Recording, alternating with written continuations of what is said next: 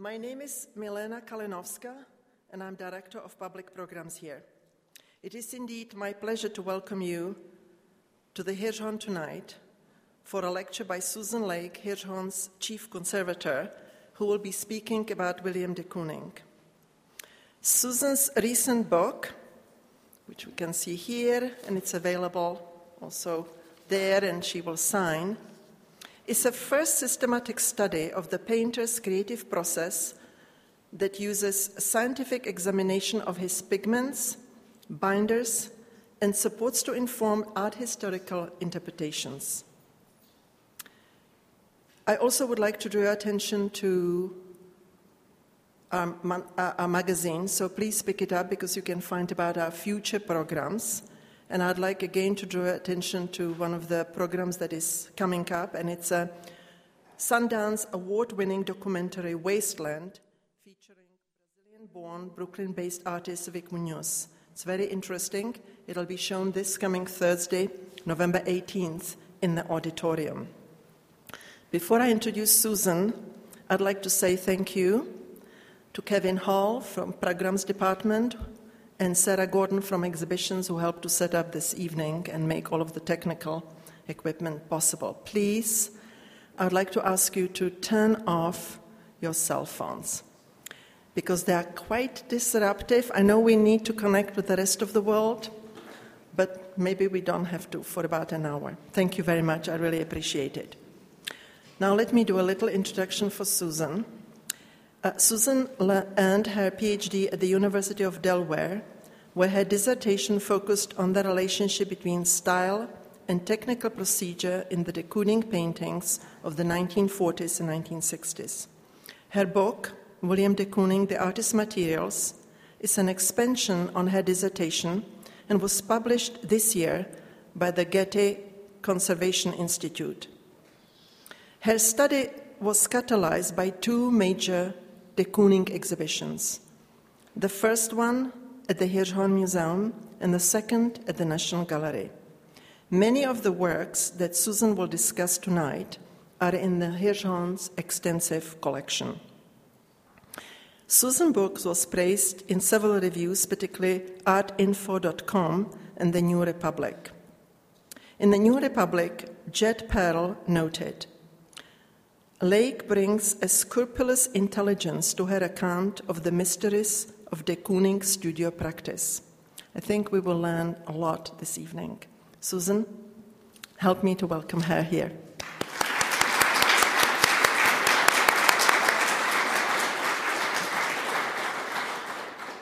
Thank you all for coming out tonight, especially given the inclement weather. And thank you, Milena. And Jed Pearl. Willem de Kooning, The Artist's Materials, as Milena said, is an in-depth technical study of the paintings that de Kooning produced between about the mid-1940s through the 1960s. It's the first systematic study of de Kooning's creative process that integrates an in-depth examination of these paintings with a scientific analysis correlated with art historical references. Many of the works that I analyzed come from public and private collections in the United States as well as in Europe. But the majority of the works that were analyzed and examined in depth come from the Hirshhorn collection. Few repositories can rival the Hirshhorn collection in scope and in size. Access to these works provided a unique opportunity to better understand the artist's working methods and his motivations as they evolved over time. In a broad sense, this research project attempts to determine the degree to which the artist's importance shifts in style correspond to a change in his technical procedures. I hope to show that de Kooning varied his practice from one painting to another by choosing one type of paint, by altering that particular paint in the way it was applied. And this is evidence of conscious artistic choice and deliberate innovation. In the book, I analyzed 25 paintings. I'm going to spare you and talk about just 3. And all of these, I chose them in large part because they're on display in the adjacent galleries. I will first talk about Queen of Hearts, which is a transitional work, and then Woman 1948. Though it was painted in the last years of the 1940s, it's very representative of a lot of the work that de Kooning did in the 50s, specifically his women's series. And we'll end with Woman's Egg Harbor, 1964, which typifies de Kooning's works of the 60s. De Kooning is one of the major painters of the 20th century. He belongs to a community of artists that radically transformed American art during the time of the World War II and immediately afterwards. Abstract Expressionism, or the New York School, as the movement is alternative been called, consisted of a loosely bound group of artists who in the 1940s radically transformed American painting and by developing their own individual styles. What this diverse group has in common was a shared belief that a work of art need not illustrate or narrate to be an effective means of expression. In a now famous statement, Jackson Pollock observed that a painting had a life of its own that comes through by means of the materials. This succinct statement expressed most of these artists' convictions that the materials and methods of their application could serve as expressive agents that had the power to convey content or message. And de Kooning is in the top left.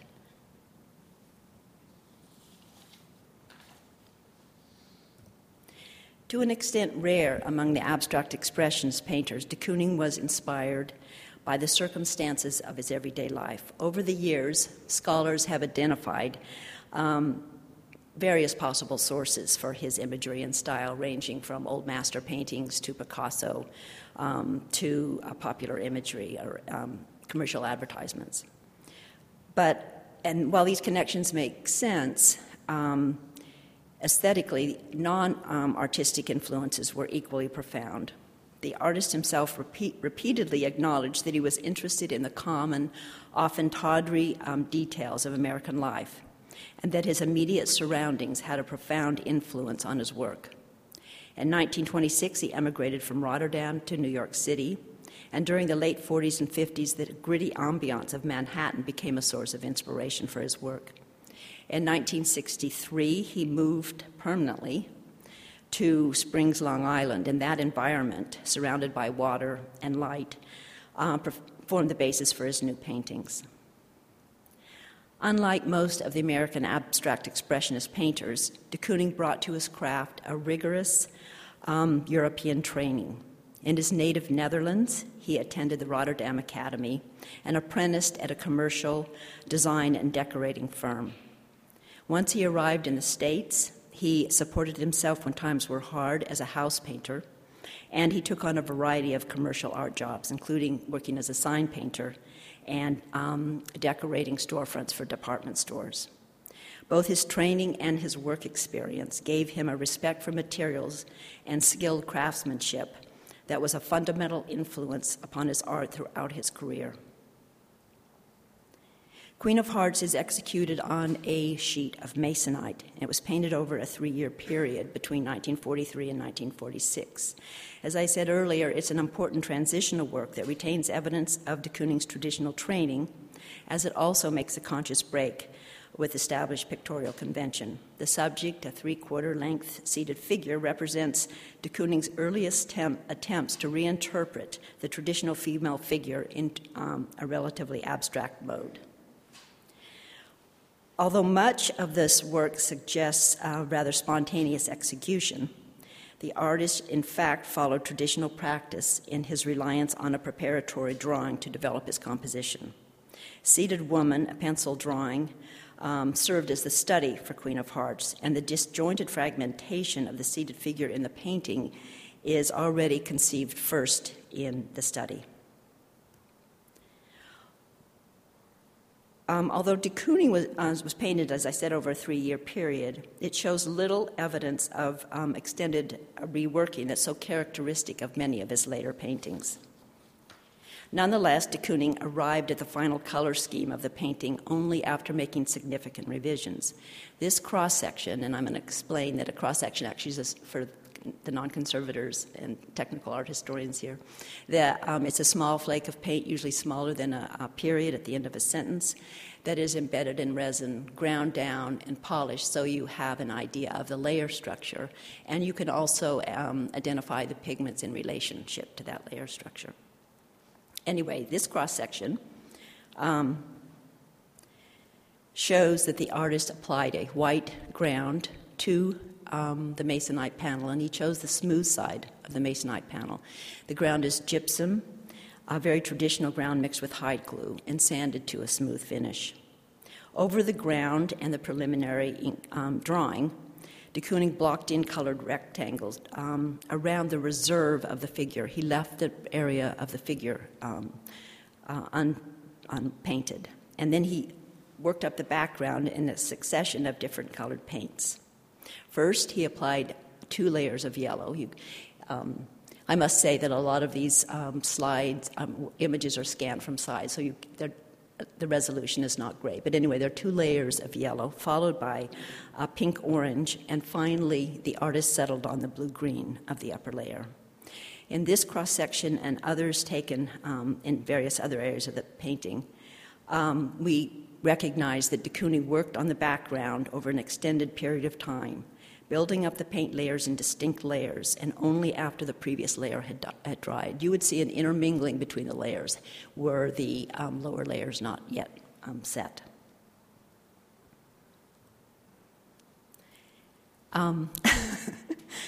I'm always hesitant to show chromatograms, but until the late 1940s, the surfaces of de Kooning's paintings are generally quite smooth and somewhat glossy, and his choice of paints was one factor in achieving the very smooth surfaces he sought.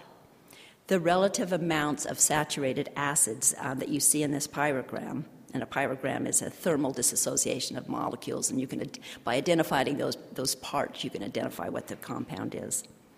We know that the binding media of this paint is a drying oil, probably linseed oil, the most common of artist oils. And the identity of the medium, in conjunction with the identity of the pigments that I showed you earlier, strongly indicates that the paints of this work are traditional artist oil paints. Fine circular striations in the green and blue rectangles, and it's restricted to the background, behind the woman indicate that the artist enhanced the already smooth brush-applied surfaces of his oil paint by rubbing them with pumice or fine grit sandpaper. De Kooning's careful preparation of these paint surfaces is an example of his adaptation of commercial methods to his studio practice. Sign painters, and de Kooning always expressed his admiration for the bold statements made by sign painters, who desired a highly polished background on which to apply their lettering, generally rubbed down their surfaces with lump pumice and water to remove all of the brush strokes, after which they gave the painting a varnish. De Kooning painted the figure, as I said, only after he had painted the background, and this area gives evidence of a very different approach to working, one in which conventional techniques are ignored for a more immediate handling of the materials. The artist rendered the head and neck of the woman with a broad, sharp blade, probably a metal scraper. With this tool,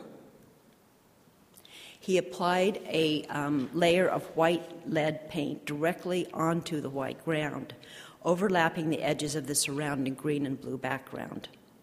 As he worked on the woman's head, he pivoted the blade to form her profile, her weak chin, and her neck.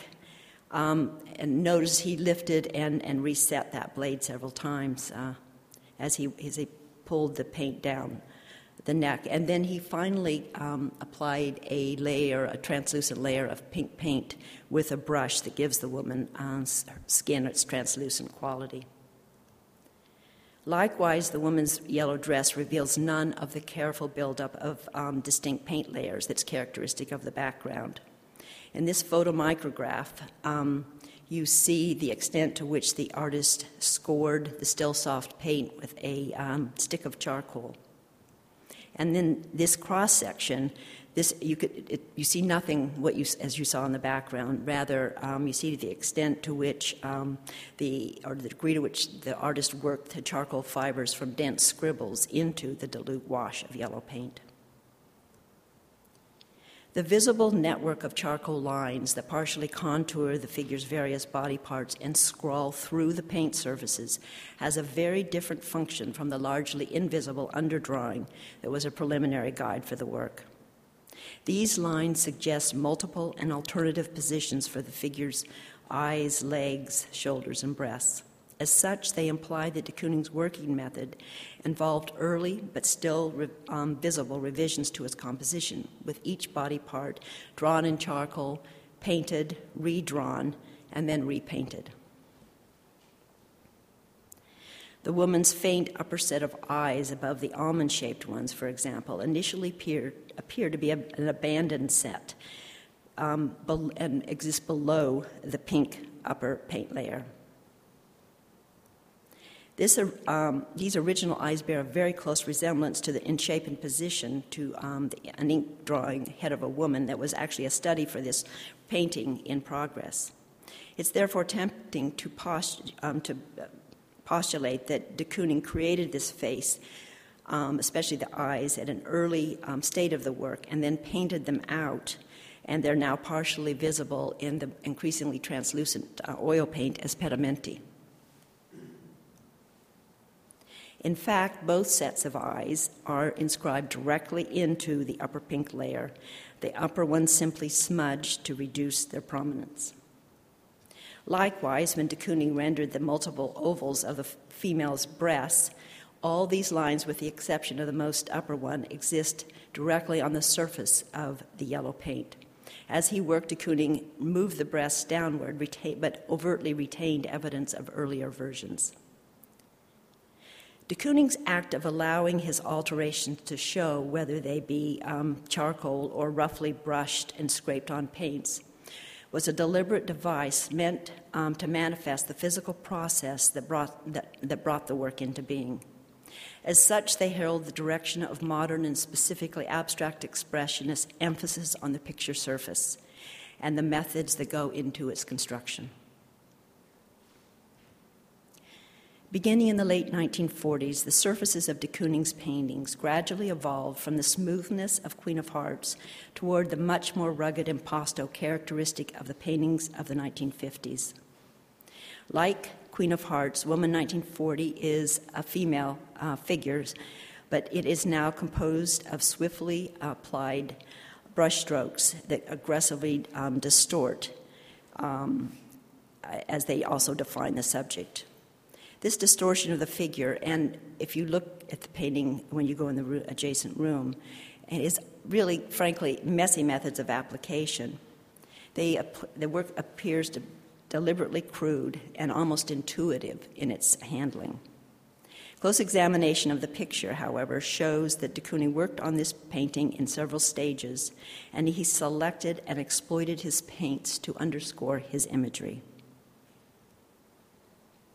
Although no preparatory drawing exists for Woman 48, a piece of masking tape on the surface, as well as the rippled impasto peaks that you see throughout the work, indicate that de Kooning created the fragmented, disjointed figure in a working method that now involves superimposing his drawings and sketches on the painting in progress. This 1946 photograph illustrates de Kooning's working method. You can see a drawing drawing the torso of a woman taped to a painting that de Kooning was working on. By layering his drawings or torn fragments of them, he could continually discover unforeseen new images that he eventually incorporated into his painting.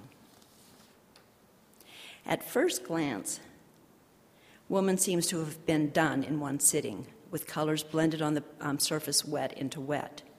And in fact, much of what we see was probably painted at great speed and in spurts of feverish activity. Close examination of this surface, however, indicates, especially the upper half of the painting, that de Kooning was already working in a well-established pattern of applying and then partially scraping down his paints. In Woman 48, he scraped and probably sanded much of the area in gray that you see in this detail. But especially in the recessed area of the star in the upper left corner, you can see the lower composition in black and white that served as part of an initial black and white composition, but now is part of the final work. This cross-section taken from near the woman's skirt confirms, and there are other cross-sections as well, that the colored paints around the figure, as well as the whites that define her form and the star in the upper left corner, were added only in the final stages of the painting's composition. Moreover, these upper paints were added only after the lower paint was dry. The artist's practice of working on paintings over an extended period of time and his willingness to modify his paintings in considered stages indicates an element of deliberation that seems to belie the spontaneity implied in the word action painting. Yet even critic Harold Rosenberg, who coined the phrase, acknowledged later in his career that de Kooning never used improvisational techniques exclusively. Like many works of the 1940s and 50s, Woman is really remarkable, as I said, for its emphatic surface texture. Examination of this painting and others of the period, combined with pigment and medium identification, reveals that the artist deliberately chose materials and manipulated his paints to enhance textural contrasts. Like Queen of Hearts, Woman is executed on a piece of masonite, but in this case, the artist selected the rough side of the fiberboard panel, and he did not apply a priming or a ground layer to it. As a result, the prominent screen pattern of the particle board is readily visible throughout most of the painting. A chromatogram of a sample of the pink paint indicates that this is a house paint. The ratio of peaks early in the run are typical for a drying oil. The latter part of the chromatogram shows a large peak that has been identified as pine resin, often called rosin or colophony. Such a mixture, a drying oil with resin from a conifer, was sold by the commercial paint industry as an inexpensive enamel house paint. De Kooning's use of colored house paints in this work and others contradicts critic Thomas Hess's statement that de Kooning's art of this period, with few exceptions, were conventional artist oils simply applied in different and unconventional ways. This paint cross-section taken from the bottom edge and microscopic examination of the upper paint surfaces show that the artist introduced coarse granular materials into his house paint to accentuate the already rough texture of the support and the crude nature of his inexpensive paints. In this work, he blended quartz, probably small pebbles, into the gray paints. And as you can see it in the photomicrograph. He incorporated brown glass into the white and pink paints around the figure, glass probably from a beer bottle.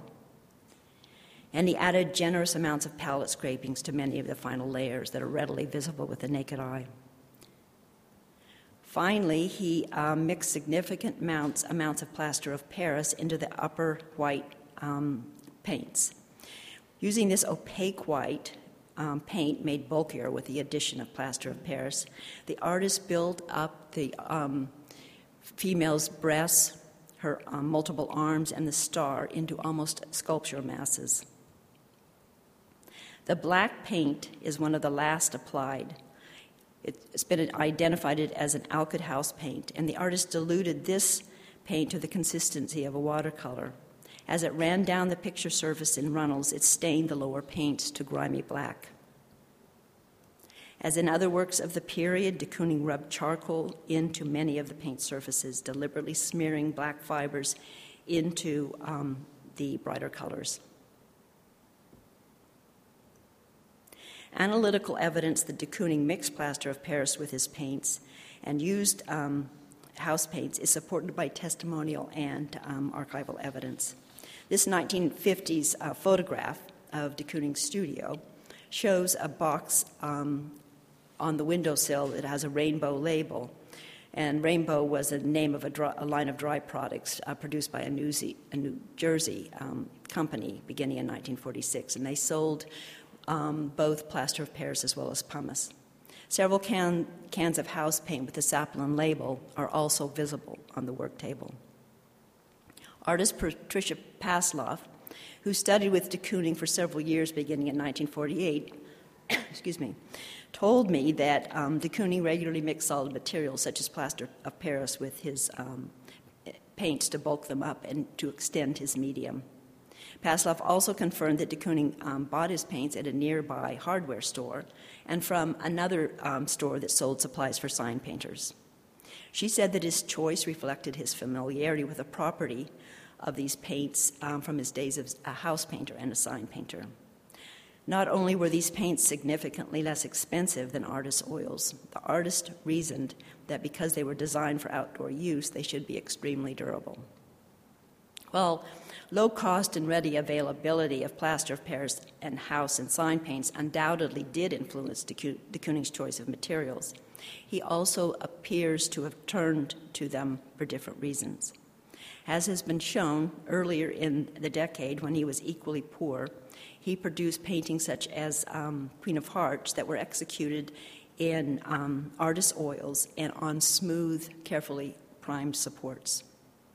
At this stage of his career, the artist was clearly interested in certain coarseness of materials and a freer method of applying them that he felt was appropriate for his urban-inspired subject matter.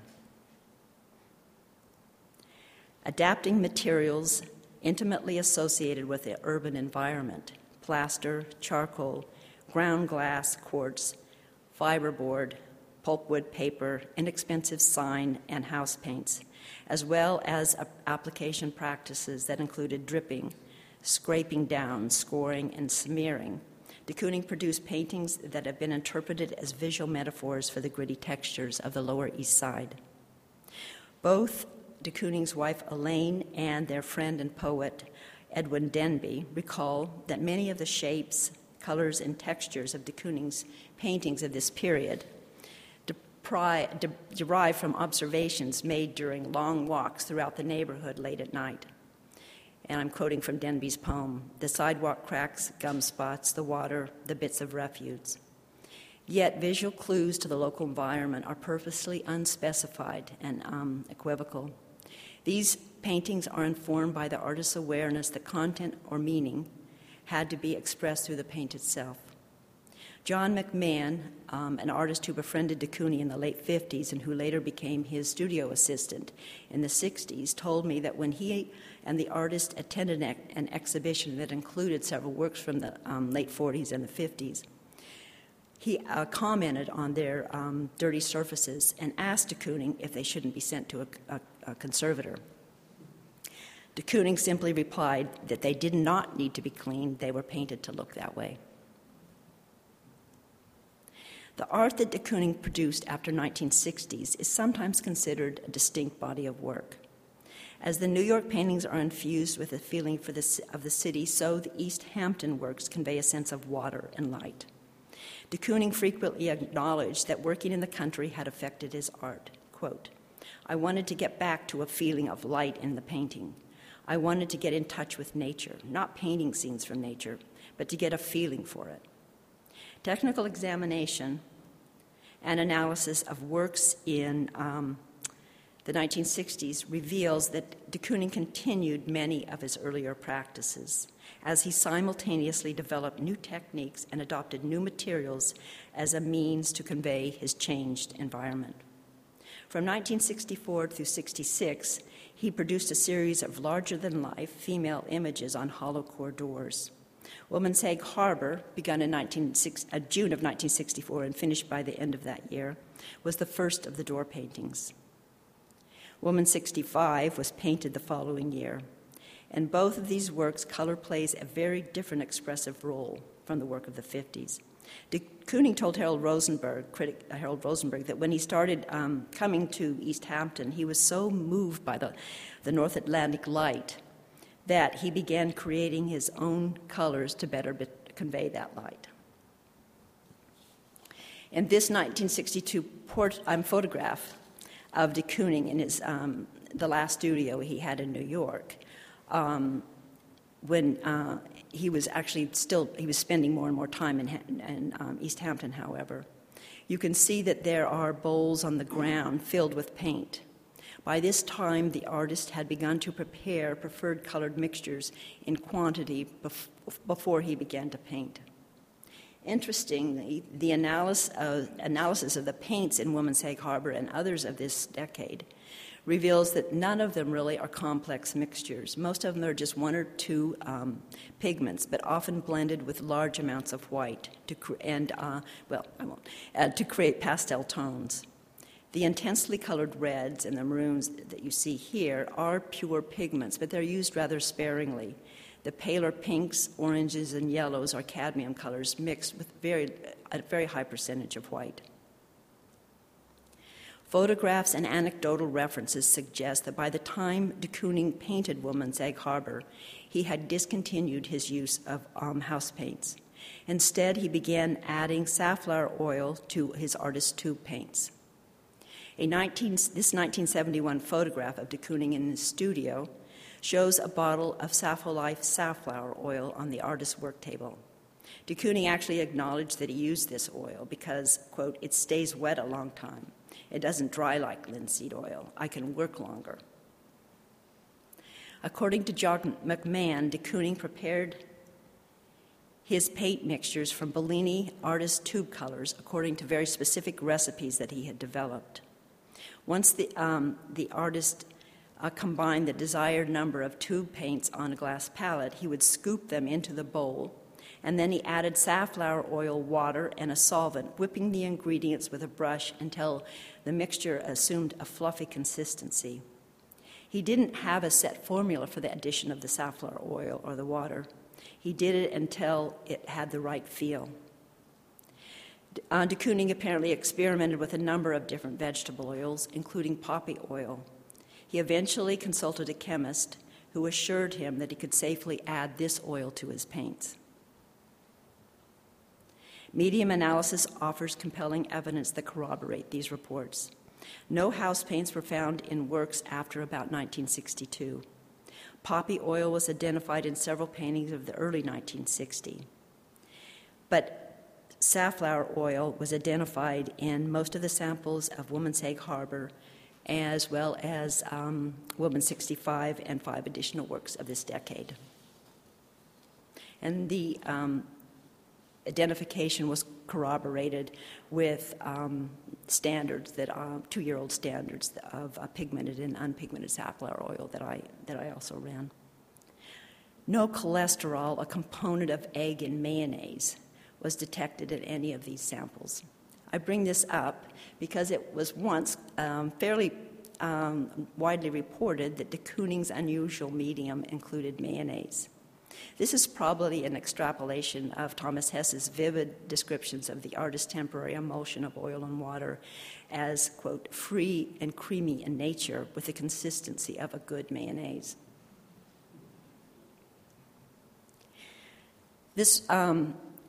De Kooning seems to have adopted or experimented with this unorthodox paint formula as a means to apply and remove still more abundant amounts of paint. As we've seen, this is an old and well-tried pattern, reworking a painting over an extended period of time. But now with this medium, he could build up the paints into a significantly higher impasto and much more easily scrape the part of the paint or all of the paint back down to the ground, leaving few traces of the previous iteration.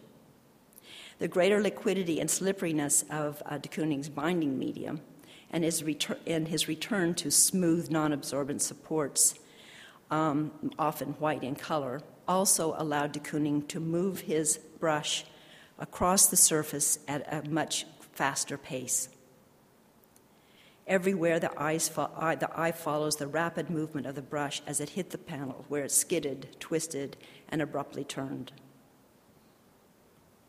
Likewise, the artist worked with his rich, oil-rich paints in a true wet-into-wet technique. The latter brush strokes dragging and blending the earlier ones to produce complex textures and vivid colored mixtures on the picture surface. De Kooning's friend Joan Ward remembers experimenting with the artist's medium and found it so slippery that, quote, she couldn't keep the brush on the canvas. In addition to the complex paint textures that de Kooning produced by the action of his brush, the surfaces of many of these paintings of this decade have developed peculiar circular craters or depressions and wrinkling. The craters in particular, are a common feature. As before, de Kooning seems to have consciously developed methods in response to his new surroundings. These circular crater-like formations in the paint were certainly formed as water and air bubbles from the temporary emulsion popped or collapsed as the paint was drying. De Kooning's method of working is graphically illustrated in this work, Sphinx of 1964. It was created when de Kooning pressed a piece of paper against one of the door paintings, probably Woman's Egg Harbor, because the pigments are identical. The large voids in the paint surface of this oil transfer and other works of the period resulted when bubbles caught in the paint matrix burst during the transfer process. These voids are readily visible in this detail, but especially in this ultraviolet light photograph. In 1964, the year in which both these Sphinx and Woman's Egg Harbor were painted, de Kooning acknowledged that he was searching for a way to convey the very substance of water, and even the most abstract images of this period are related in some way to his water-surrounded environment. He said, quote, I go on my bicycle down to the beach and search for a new image, and I love the puddles. When I see a puddle, I stare at it. Later, I don't paint a puddle, but the image that it calls up within me. Examination and technical analysis of de Kooning's works once he moved to Long Island indicates that he altered his procedures to accommodate his new surroundings. The supports of the paintings of the 1960s tend to be slick papers and smooth canvases or panels, often with a white ground. His colored pigments are admixed with high percentages of white to accentuate the luminous quality of his paints. Likewise, he experimented with different binding media.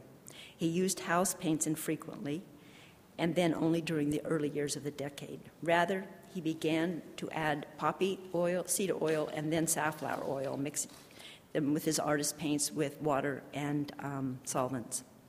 This unusual medium allowed him to work on a painting for a much longer period of time, and with it he was able to develop daring, unorthodox paint surfaces that have been compared to a water-drenched environment. In conclusion, evidence from this technical study has established that the artist did not select his materials randomly, nor solely because they were cheap. Rather, de Kooning made conscious artistic choices throughout his long career. Likewise, his paintings were not made exclusively with automatic or arbitrary gestures. Rather, he knew his materials well and consciously deliberated the methods of applying them.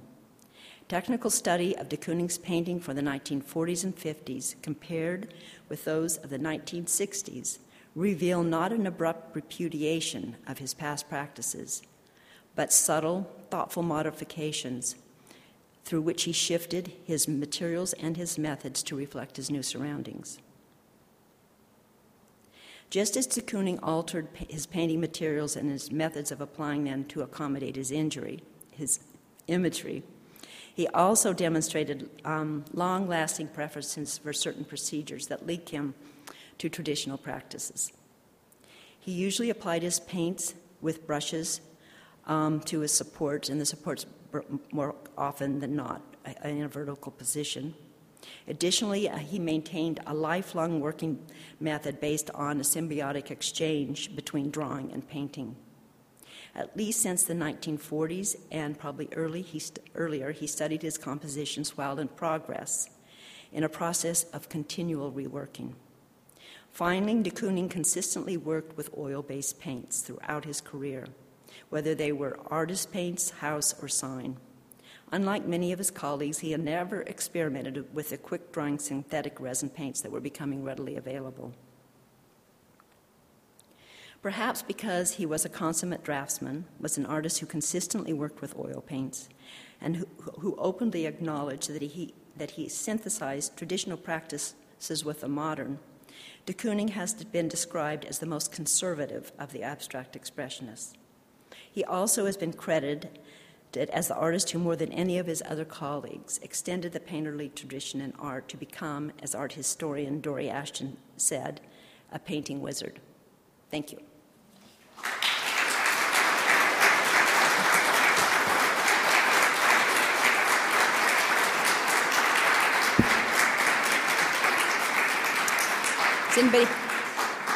Does anybody have any questions?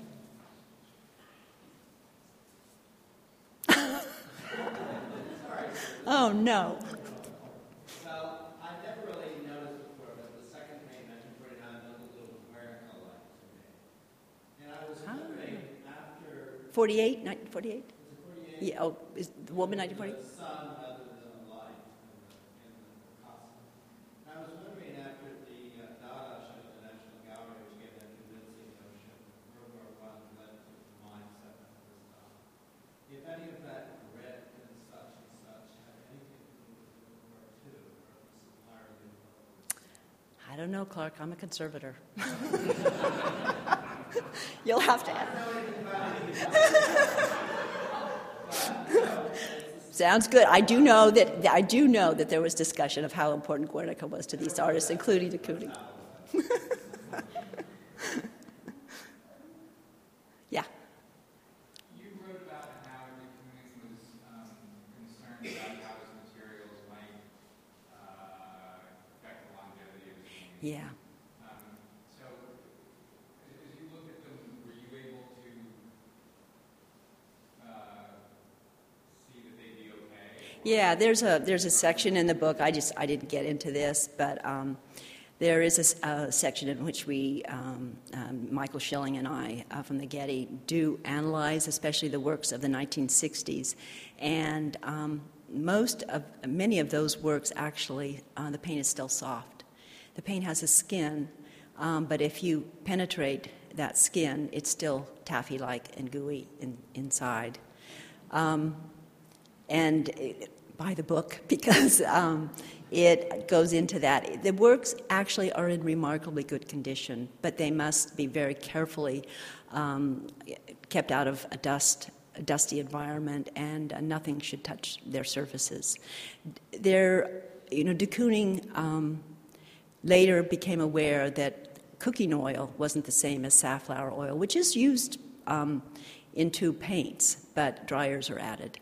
And he was made aware of that and felt horrible in fact, he stopped painting for almost a year and started drinking again, and then developed a very different style in the late 70s. The house paint of the 40s, actually those works also are in very good condition, especially if they're on solid supports. Again, you have to be careful not to clean the surfaces. They shouldn't be cleaned. But he knew his materials well, even as he experimented with them.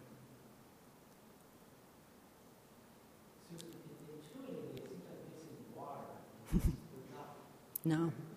Yeah, that actually is part of the problem. I don't want to get too technical, but there's saponification taking place in the paint, and a breaking up, and water probably is. It's the paints that have zinc or white, have a lot of white, actually have dried fairly well. It's the paints that don't have white that have stayed gooey and soft.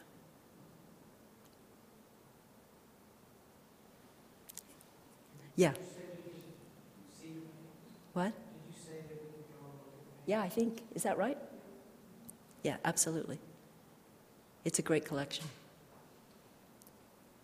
Is there anything in studying them that you were frustrated at not being able to access?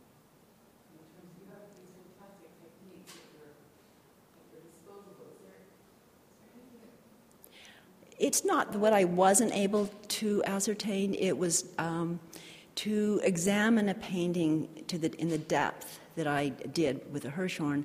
If you go to another institution, it's much more difficult to do that. So we don't have as many works of the 1950s as would have been nice to see. So MoMA actually has an upcoming retrospective of de Kooning in 1912, and so I'm getting an opportunity to see those works that I didn't have access to. That was the frustrating part. Yeah. When you're finished analyzing the cross-section, do you put it back in, or is there sort of... No, it's in kind of a chunk of resin that wouldn't look good on the painting. But it's so small. So you don't put anything...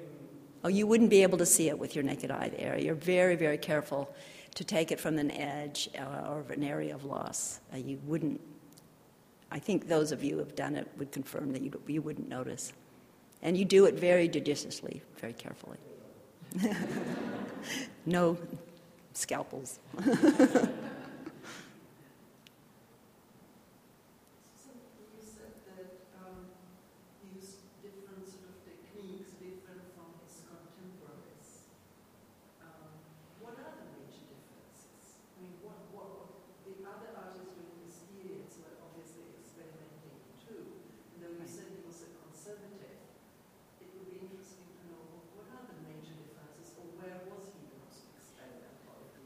Well, I mean, if you look at, just think of the other abstract expressionists, Pollock, applying paints directly to the floor. I think he's most like Franz Klein, especially certain periods, and kind of the gestural. He shares some of his materials with Mark Rothko, and there's a series of technical studies that have been done on Rothko's use of house paints and how those works have faded very badly. So he's the gestural side of the abstract expressionist movement, and so I think Franz Klein is and the others, they're really, I mean, they're considered a group, but their styles are extremely diverse. In the book, you talk about models evaporating out of the paint onto the painting's placed onto glass and producing ghost images. Can you talk a bit more about how? Yeah, actually, there's been a fair amount of study about this. These are, Melanie, help me here. These are free fatty acids, and in more traditional paints, that's an indication of a breakdown, but of the paint structure. But in modern paints, these are often added to as a means of facilitating the grinding process. And so these are evaporations, a natural process of evaporating, coming to the surface. And if the work is not under glass, it just goes away, or can sometimes crystallize on the surface. But if it's under glass, it condenses on the back, under the underside. And you see these kind of ghost-like images that are a mirror. It's common in oil painting. It's just only recently that we've been able to analyze and identify it. Who might we do next? Clifford Still. We're working on, a group of us are working on Clifford Still, and hopefully the publication will be ready sometime around the time that the museum opens in Denver. No, it's the Clifford Still estate, which is huge.